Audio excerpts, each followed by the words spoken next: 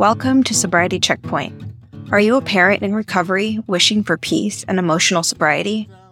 Do you find yourself up late at night, Googling things like how to overcome negative thinking or why is my heart racing? Do you wake up with big, ambitious goals only to feel resentful and irritable when you put everyone else's needs first and leave no time for yourself again?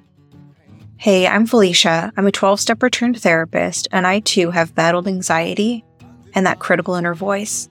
All I wanted was peace and just a little bit of time to myself. I tried to strive and achieve to find happiness, but that only left me with more anxiety. I finally realized I needed to discover my true identity to find the peace I was striving to attain. In this podcast, you're going to find solutions to navigating mental health, spirituality, and relationships to experience the peace you've been craving. It's time for that desperately sought-after solo Target run. Grab your keys and let's go for a drive. There's no judgment or breathalyzer at this sobriety checkpoint. Tell me a little bit about yourself and what you do, and then we'll get into, the attachment theory questions. Okay, that sounds great. So my name is Thais. Thank you for having me. Excited to be here. And essentially what I do is I actually ran a client-based practice for about 8 years or so, 8.5 years maybe, and did a lot of work first on the subconscious mind. So sort of went the traditional route for school, and then partway through was like, you know what, I'm really interested in a lot more to do with the subconscious mind. So did a whole bunch of post-schooling certifications, especially in hypnosis, NLP, these sorts of things. And I didn't like the idea of hypnotizing people, but I like the idea of recognizing that our conscious mind and subconscious mind work very differently. So one of the things that stood out to me is I was having a conversation one day with somebody in a psychology class, and they said your conscious mind can't outwill or overpower your subconscious mind. And for me, that was like, oh my goodness. So you're telling me that we can consciously intend to do all these things, but your subconscious mind and its programs are going to be the things that make the biggest game-changing difference. So what I ended up doing is being really obsessed with going down that path, and eventually went into a space where I wanted to understand how to help people recondition their own subconscious mind from their own pain points, challenges. And over time, what I found is the vast majority of those pain points and challenges came from, of course, our attachment traumas in childhood, and a lot to do with how we attach, what we learned about relationships, what we learned about the relationship to ourselves because of the different experiences we had in our household and what we sort of made that mean about us. And so I originally worked a lot to do with reconditioning these subconscious patterns and limiting beliefs and working on needs and boundaries. And then it really went into realizing that a lot of these patterns that were emerging actually fit really neatly into the different attachment styles. So then did a lot of work with clients in that space, and eventually just had a really long wait list of a couple of years, and people were constantly getting frustrated with me. So I was like, because people were going, how long, and following up, and, sometimes clients weren't leaving my practice and things like that. So eventually I was like, I'm going to just put this information more online. And that sort of started the whole journey. So do a lot of daily content on YouTube, and then also a lot of work with the personal development school. So we do all these different courses and daily support groups and webinars and all sorts of things in there. Well, can you go ahead and you can share your information about how to find you on YouTube? Yeah. So it's Personal Development School - Thais Gibson. And that's where we usually put about daily content on there. So I have been doing daily content for the last few years. And there's I think there's 1,600 videos on there. So awesome. I wrote down what you said. You can't outwill, or your conscious mind cannot outwill your subconscious mind. I love that. I absolutely love that, because a lot of times that's what we're trying to do, even in therapy, even in the realm of addiction every day, right? Yes. And I know that, we're going to talk about attachment styles, but I can't, I actually really struggled, as an addict from about 15 years old till 21 years old. And this is actually a big part of what, I was very high functioning, but I had a knee surgery, really struggled with opiates. And this was actually what kind of woke me up to this stuff, is that I was going all the time. I was going like, I'm going to delete these people's phone numbers. I'm going to avoid these people that I, would run into. I'm going to try. And you make this plan of all the things you're going to do, because your conscious mind knows better. Your conscious mind knows how terrible this is and how it's letting down your family and your loved ones and all these different things. But your subconscious mind is running the show. And it's actually making up 95 to 97% of your decisions throughout the day. Your emotions, your belief patterns, your thought patterns, they come from there. And so anyway, sorry, I didn't mean to cut you off. I got really excited for a minute. Oh, I cannot believe how excited I am about this conversation today after getting that going. I almost feel like a heretic right now with what I'm about to say. This is my issue with things like CBT. Yeah. I think, because it's and at the same time, I think it could be a good thing. It can be a good thing. I'm not completely bashing it, but I think there's just so much more. Like, I feel like that's really great service level work, and being able to focus on learning about kind of like those inner parts that we have. I'm really into internal family systems informed therapist, and I absolutely love it. I love, getting to know our parts, our, inner child, inner critic, all of these different parts that are at play all the time, 24/7 inside. Do you know about IFS? Yes. Yeah. Okay. Yeah. That's like, it's about getting to know what's going on in my subconscious, and it's amazing. Yeah, so yeah. As far as attachment goes, I guess, if you could talk about, what attachment theory is. Yes, for sure. So, traditional attachment theory was developed by John Bowlby, and then he paired up with Mary Ainsworth.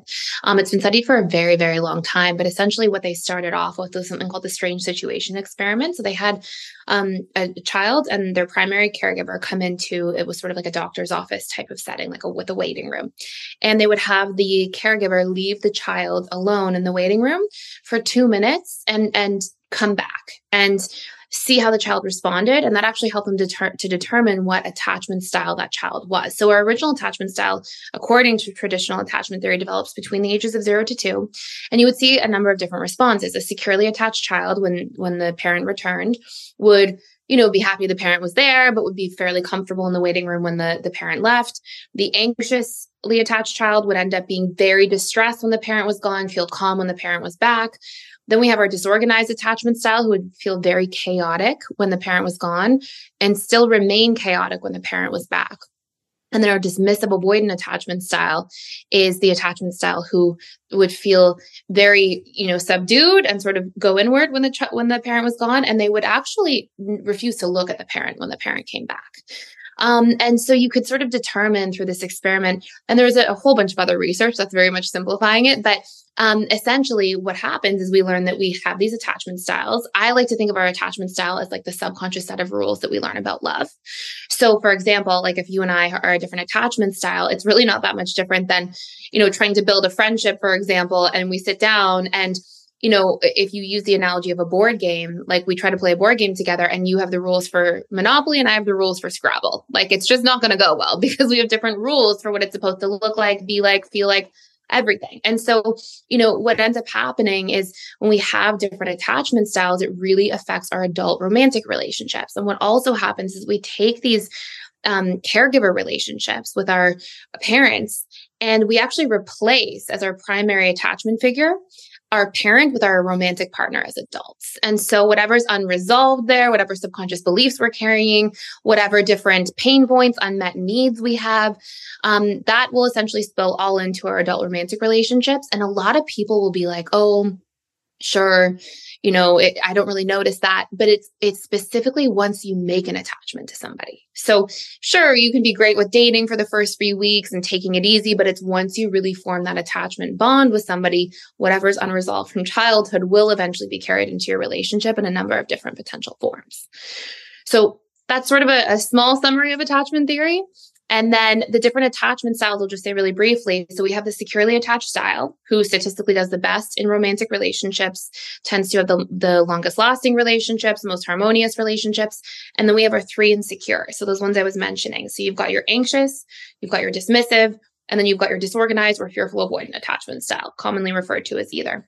Our anxious Terrified of abandonment, constantly feels activated in relationships, worrying about maintaining proximity, triggered if somebody takes space or doesn't call back or there's a shift in the pattern.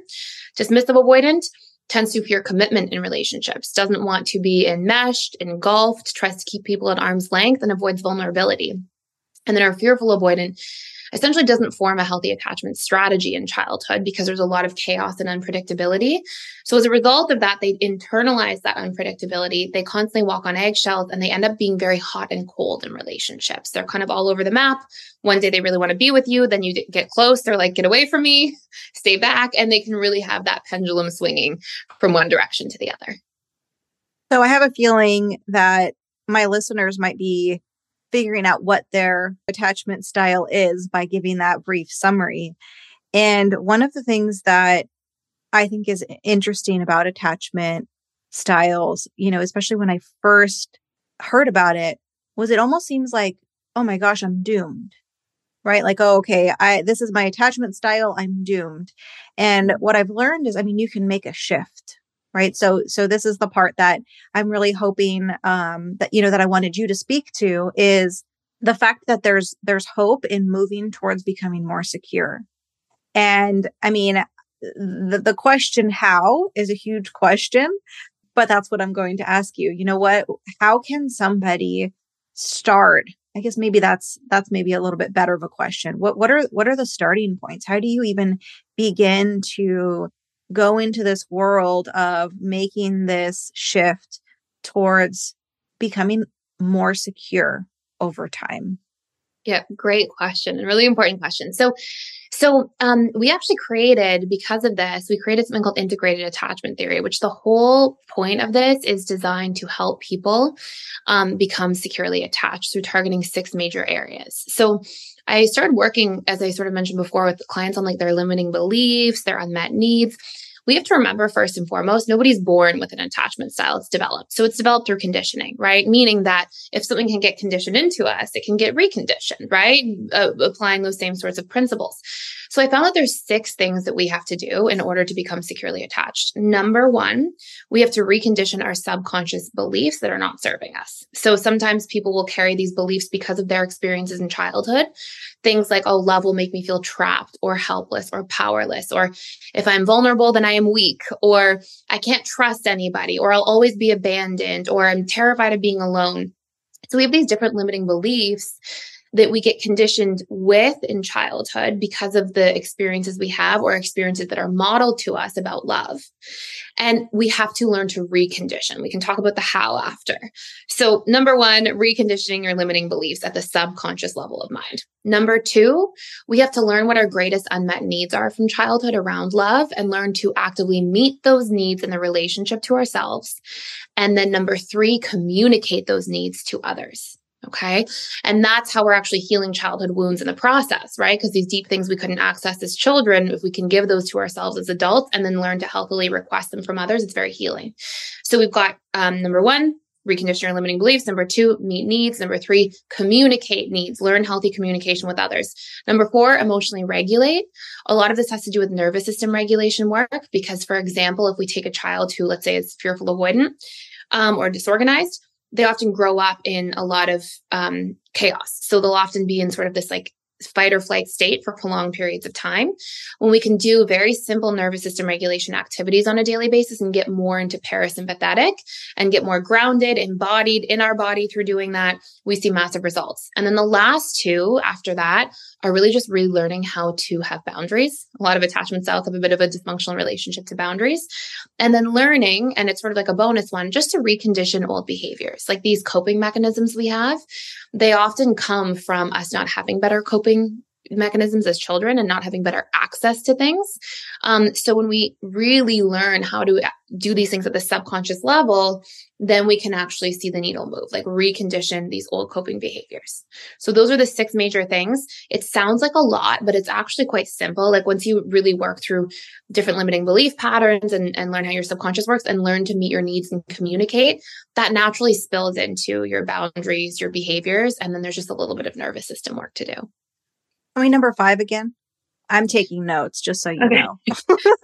So it goes, recondition your limiting beliefs, number 1. especially about love and relationships. Number 2, meet your needs. Number 3, communicate needs. Number 4, emotional regulation. So nervous system regulation work. Then number 5, we have actually working through our boundaries. And then number 6, we have working through our limiting behaviors. Okay. Yeah. So if you are listening and you already don't have a piece of paper and a pen, I really suggest you grab that. You rewind this a couple of minutes back, listen to this again and take those notes, because I wrote all those down. I love this. This is great. So you mentioned getting a little bit more into the how, right? You said that this does seem like a lot. I mean, to me, I'm looking at this and I'm like, okay, yeah, this is awesome. This makes sense.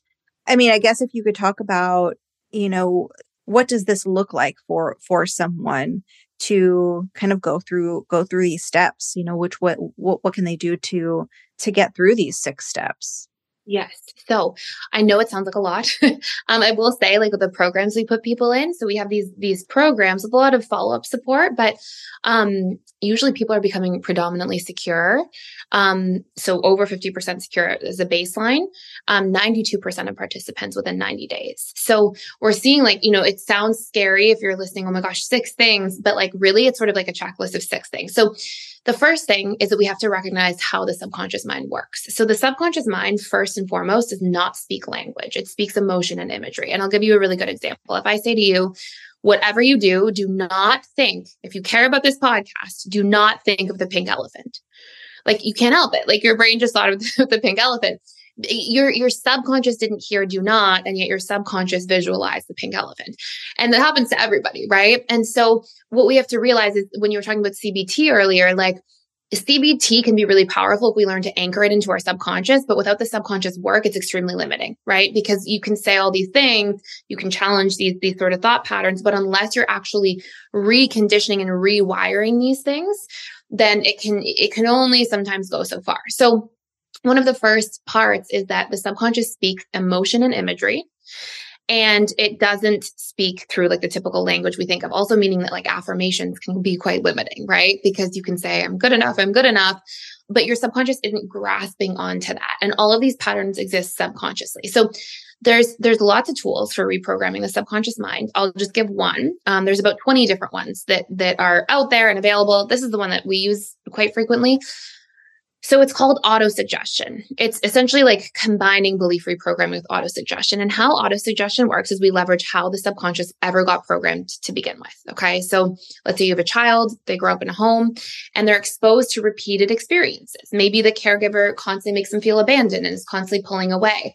Well, what that's doing is it's accidentally leveraging emotion, because the child feels abandoned from their caregiver, and repetition, which is what fires and wires neural pathways. So what we have to do is we have to take this limiting belief. So let's just use the example of I am abandoned or I'm not good enough as the anxious preoccupied. So the anxious attachment style.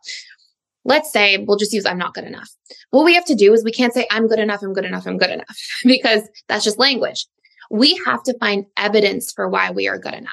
So if you, for example, were to say, I went to this school, I graduated with this degree, the more you can get specific and think of specific memories for where you felt good enough.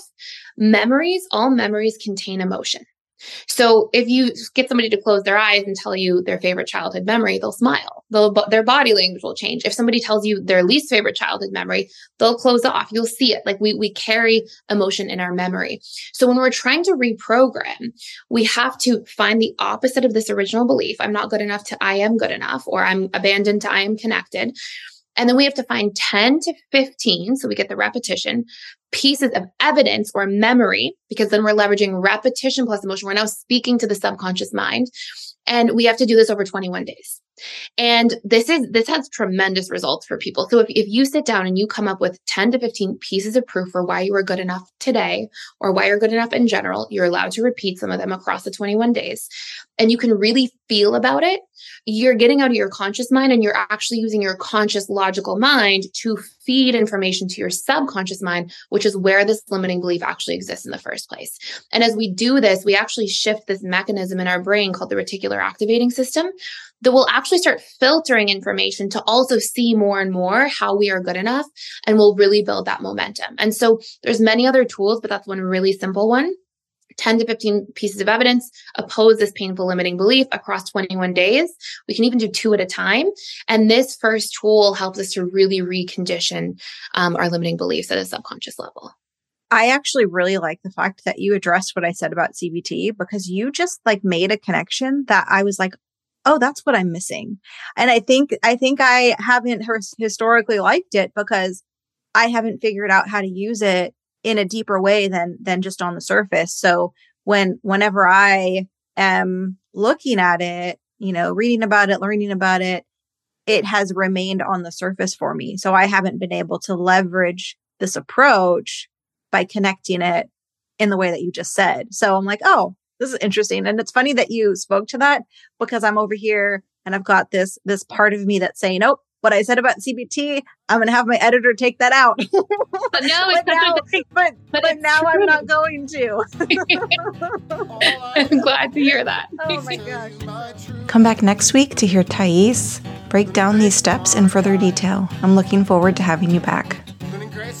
Thank you so much for listening. I hope you enjoyed today's episode. Before you go, please subscribe and leave a 5-star written review. Reviews help boost my ratings, which helps other parents in recovery find my show. If you're interested in emotional sobriety coaching, please reach out and schedule a call. Check out the show notes for my contact info and social links. Don't forget to like, follow, and share with a friend. I'm super excited to know this podcast is helping you. Tune in Thursdays for the latest episode. I'll see you back here on your next Target run. Until next time. This podcast is produced by Bob Sloan Audio Productions.